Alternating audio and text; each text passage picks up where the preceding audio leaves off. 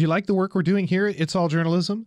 For as little as $1 a month, you can help us continue the conversation about good journalism. Show your support by donating to our Patreon campaign. That's what Carter Adams and Dan Mikalski did. They each pledged $3 a month to keep our podcast going. Go to itsalljournalism.com and follow the link at the top of the page to donate.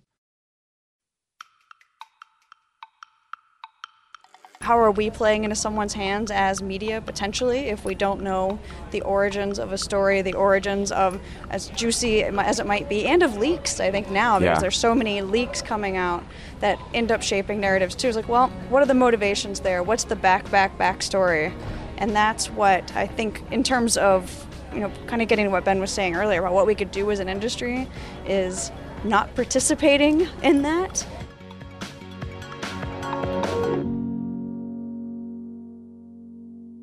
Welcome to It's All Journalism. I'm Michael O'Connell here with another podcast about digital media. This time around, I have the long-promised interview with Mandy Jenkins and Benjamin Decker of Storyful.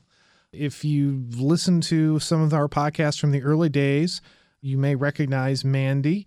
If you know anything about digital journalism, you've probably heard of Mandy. She's been at lots of different outlets, mostly specializing in social media, but in recent years, she's been at Storyful, helping them to do the great work that they do. It was after the keynote speech at this year's Online News Association conference back in October that Mandy came up to me and said, "Hey, I've got somebody you need to talk to." So we set up an interview. I wasn't planning to do any interviews at the conference, but I went out and got my recorder and we met up and we had a great conversation.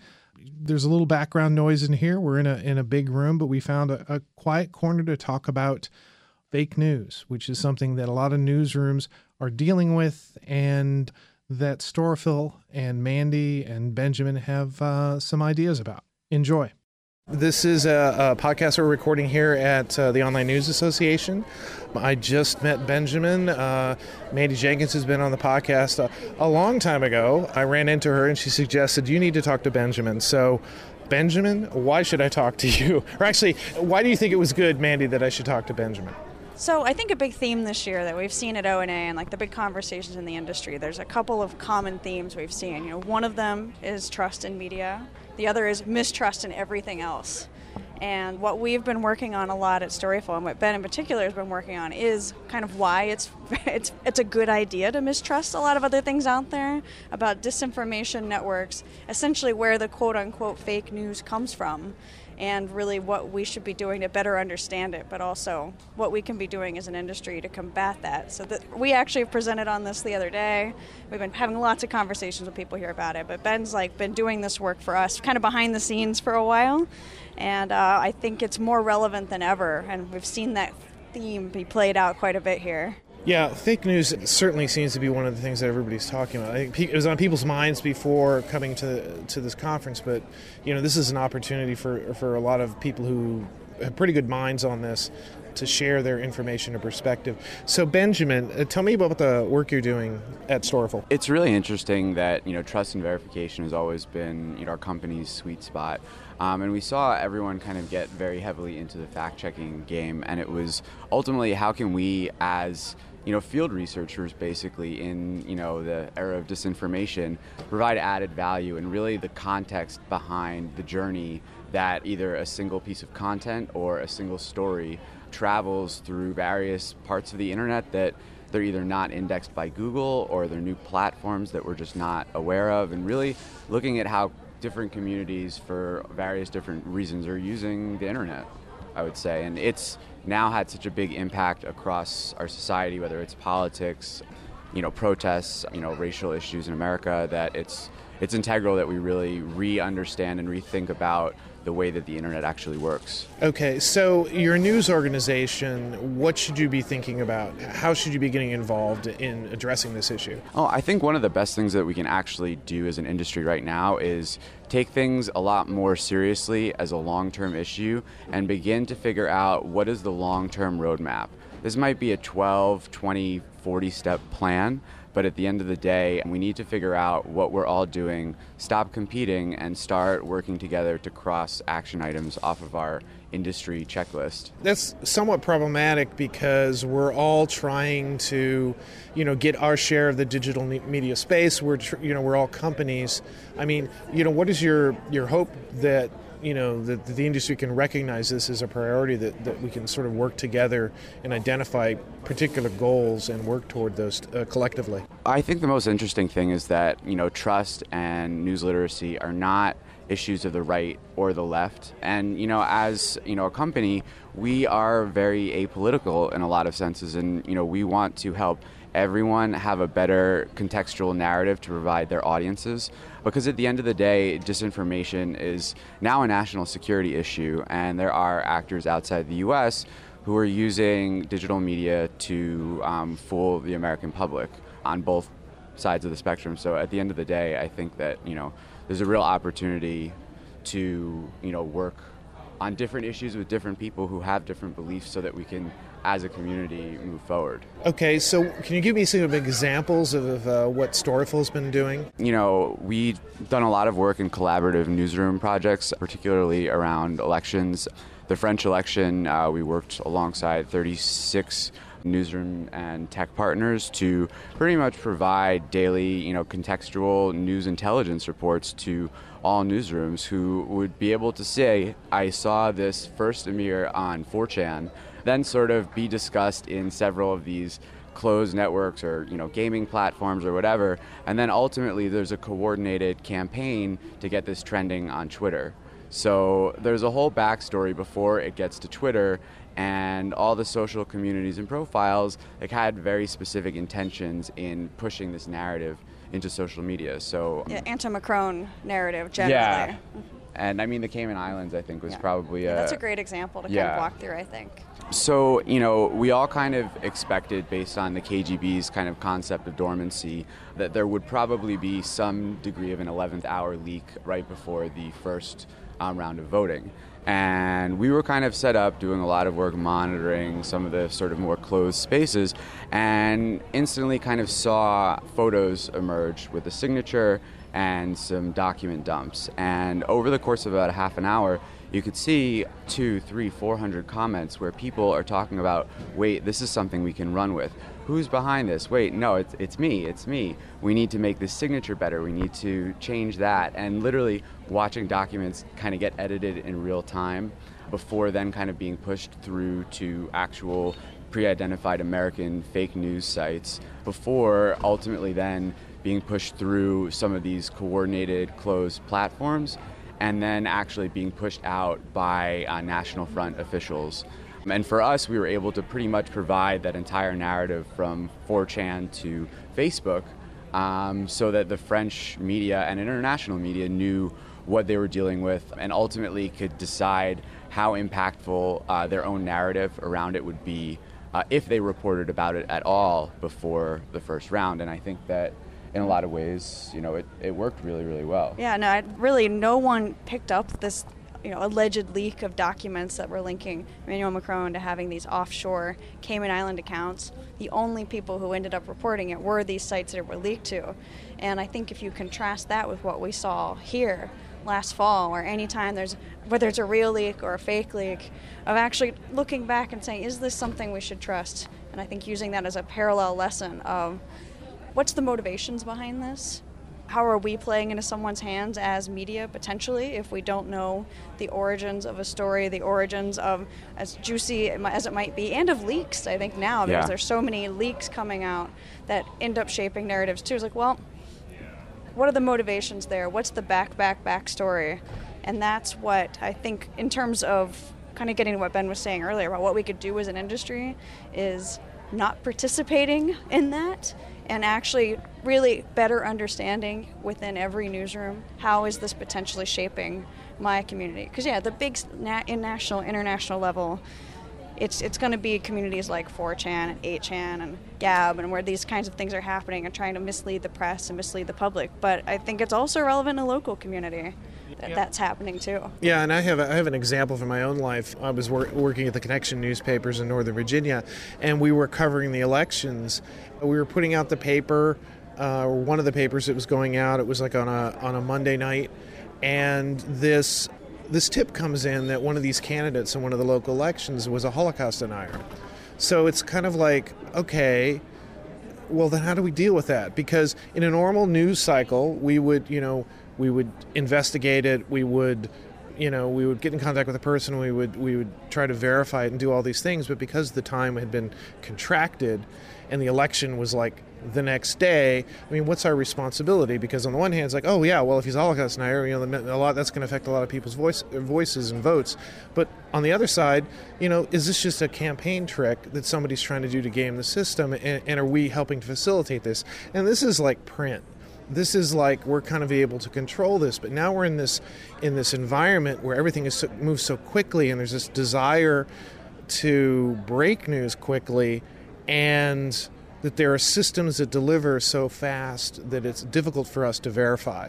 And so we end up becoming dupes in this mechanism that's occurring, that's occurred for years and years and years, but now because we're in this hyper-fast situation, it's worse. And, one of the most interesting things for me about, these last couple of days at O&A has really been, kickstarting some real, hard and uncomfortable conversations about strategic silence and kind of looking at, sort of a lot of these social issues in, many decades prior, and how ultimately, there was kind of a collective media agreement to not maybe report on certain things, to amplify them. And I know that here there's a lot of very, very big concerns about allowing a singular group to dominate a conversation. But, I think the, electoral sort of case studies are really important because there's kind of a strategic silence in the contextual narrative of the story that's going to be discussed. So I think in France there was almost a relative strategic silence around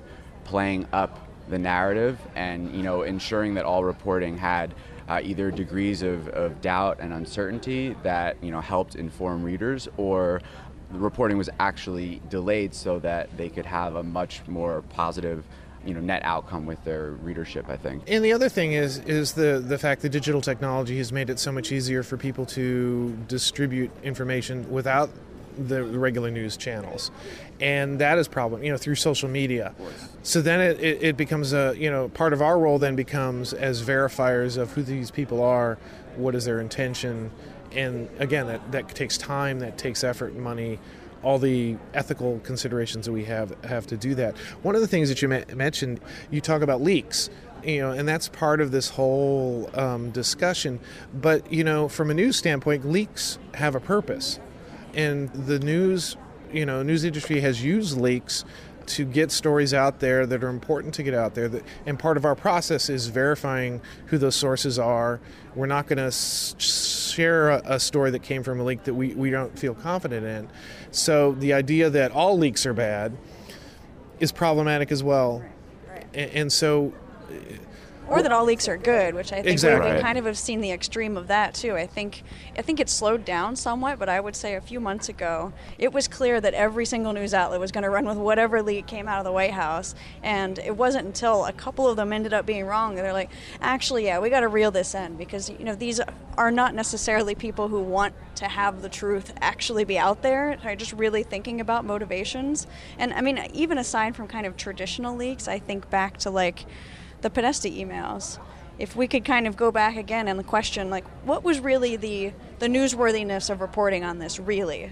Right. What actually came out of this that did anything except for further an agenda by the people who hacked in the first place? And really, there was nothing interesting in it. Well, and it's funny. It sort of creates this fervor. I mean, we recently we just had a cabinet member step down because of that he was using private jets when he shouldn't have been. And then suddenly there's a story a couple of days ago of the VA director Shulkin using military jets, and actually a lot of those jets, if they're part of his job, he can kind of do that to save money. So creating this fervor of everything that comes out is somehow true, and is to incite. I think, I don't know if it's the news or if it's the public has this Jones for this level of panic around every piece of information that comes out. The frantic reporting of any new information that comes out.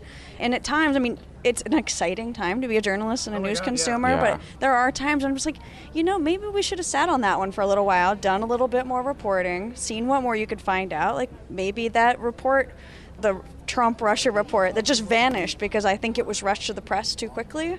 Like not to the press quote, but actually to the public before anyone really did any reporting or background on it. So people just kind of dismissed it. The report on the classic golden showers prostitute, the whole thing. I feel. I mean, have we lost time as a resource for us? I mean, are we so much into the pull of like we have to be part of the breaking news, we have to be part of the discussion all the time that we don't have enough time to research and report? Well, I think, that's kind of, really at the crux of the issue, because it's always, at its core, you have to be right. And it's nice to be the first to the story and, being correct, but we always need to, recognize the long-term importance of being right in, audience development and ultimately trust. And, it's very interesting because in early 2010, I, was at a conference in New York, I think hosted by the Sunlight Foundation, and it was Daniel Ellsberg and Julian Assange. Back when WikiLeaks was still, I would say, a bit more trustworthy in the sort of leak industry. More friend than frenemy. Absolutely. And this was at the point where he had just was about to go on the run. So he was supposed to be in New York, but then Skyped in and, sort of the beginning of that entire journey. And he really did sort of talk a lot about the importance of slow burn research investigations and ultimately corroborating everything in a leak, because there's this responsibility to the public. And I think that you kind of look at what's happened to WikiLeaks over the years, and in so many ways they almost fueled this, push for speed over accuracy. And ultimately I think there was a lot of, reliance on, looking at like WikiLeaks at one point as somewhat of a legitimate, entity to trust on this front. And ultimately, as they eroded their trust with newsrooms were kind of forced into much more of a culture of speed, I think. Yeah. How do we then, I think you've kind of touched on different aspects of it. Let's just try to roll it all together. What is it that, as newsrooms, what is it we need to do to maintain our trust, stay in the game, recognize possible bad actors and do our jobs well so that we inform the public and are not just tools for whatever particular political gamester is trying to trick us? I think at the end of the day, it really does come down to collaboration, because the work that we can do with collaborative newsrooms around particular issues actually enables us to get so much more done, because, we can basically inform newsrooms and give them, a background on something, or they can reach out to us in the middle of a story and say, hey, have you seen this aspect, or can you dig in and see if there's anything here? And, around a lot of stories, particularly in, the long-winded, scandal-plagued, Trump administration, so many, secondary or tertiary characters all, have open, socially tagged, Donald Trump in photos dating back, in Russia, so on and so forth, in Turkey, and, everything is kind of like verified and, geotagged social media. So, there's so many aspects of different components of investigations that we all need to be, talking more and working together, because there's an actual goal at the end of it. And, I think journalism as an industry is not about profit, it's about truth. So I think that ideally we have both. Ideally, there's both, yeah. But yeah, at the end of the day, I think that, there needs to be some common goals, really across the industry. Mandy, you just sat in on the Tech Future, or the Future of Tech presentation by Amy Webb. I'm going to definitely post a link to that video when it comes up. Man, her brain works overtime. She's super smart, and she's looking down the road at what's going on in technology and how it's going to affect journalism. What was your takeaway? I think that a big takeaway from this is that as much as we, like even just here, just now, I've been talking about, the technology that's out there, we really need to better understand these networks, where people are interacting. This is next level of, these are things that are going on right now that you could kind of tell in the room that necessarily people don't know that it's so easy now to build a very easy 3D video that looks like a public figure saying something that they never said, because the audio has come a long way, the video has come a long way. The spread of networks now, and we're talking about the things like how the splinter net of the way that everyone is going to be getting divided because of both censorship and the split off of the internet because of things like right to be forgotten laws, that we're not even going to be able to easily share the same information across the world, that this flow of information that we have coming right now is not going to always be here, and what we can be thinking about to combat that too, that those things together could make what we think of as fake news now just like a charming thing of the past, and that the ability to mislead the public can be a lot greater when we're not all able to work together, and when there's better tools out there for people to misuse in this fashion. Yeah, our lives really become an episode of Black Mirror. So much. The fact that things like Alexa, which seems so harmless and it's going to help you come up with a recipe to make your dinner, can actually are sort of pointing to the degradation of brands, news brands, that maybe you can get this information from Google and Facebook, etc., through your voice-activated computer, your voice-activated speakers, and they're not going to tell you where that information comes from. So it becomes difficult for news brands to sustain in a situation like that, but it also for the impact it can have on truth and the information that you get, because the more you're comfortable with this technology, the easier it is for people to game it, and the more vulnerable you become. So this is scary stuff. So what not scary stuff are you guys doing at Storyful? What not scary stuff are we doing? Well, I mean, it's always a little scary, but I think one of the things that I'm constantly inspired by in the work that we're doing is the fact that, well, for one thing, the eyewitness media has just come a very long way. That's where we started. That's still the core of what we do. I think a lot more people are aware of, for one thing, that they themselves could be at the center of a story at any point. A little bit more, even from the public, of looking to social media for when something's going on, for both good and bad. There's definitely more bad actors who know, hey, the media's out here looking for eyewitnesses. I'm going to go be this fake victim or something like that. But on the other side of that, more people are also saying, hey, I have this, I'm interested in making sure the media knows about this, I want to help tell a part of the story because I'm here for this, I'm here getting away from this, I saw this person, I can help with this. It makes me feel a lot more optimism than I would expect, even in the worst of stories of things like Las Vegas, of various terror attacks we've seen this year across Europe, that people are still stepping up and still want to work with media in partnership together with these eyewitnesses, and that their stories are shaping our stories in positive ways. That is something that I think is going to be, it's like that part of trust in media that we're not necessarily talking about. Like, yeah, it'd be nice if there were more subscriptions and if people weren't believing fake news, but at the very least, when people have news affect their lives in real, impactful, in-their-face ways, they're still coming to us, which I think is something that I'm very positive about. And that just sort of doubles down on why it's so important for us to be, figure out a way so that people understand that we're trustworthy organizations, and to fight fake news and things like that, so that that's where our value is, so that we're the verifiers, we're the ones who are going to make things a lot easier, a lot safer, hopefully. Not that there aren't news outlets out there, you know who they are, who don't care so much about that, but that's another story, that's another day. Mandy, Benjamin, thank you for coming on the podcast. It's been great. Thanks.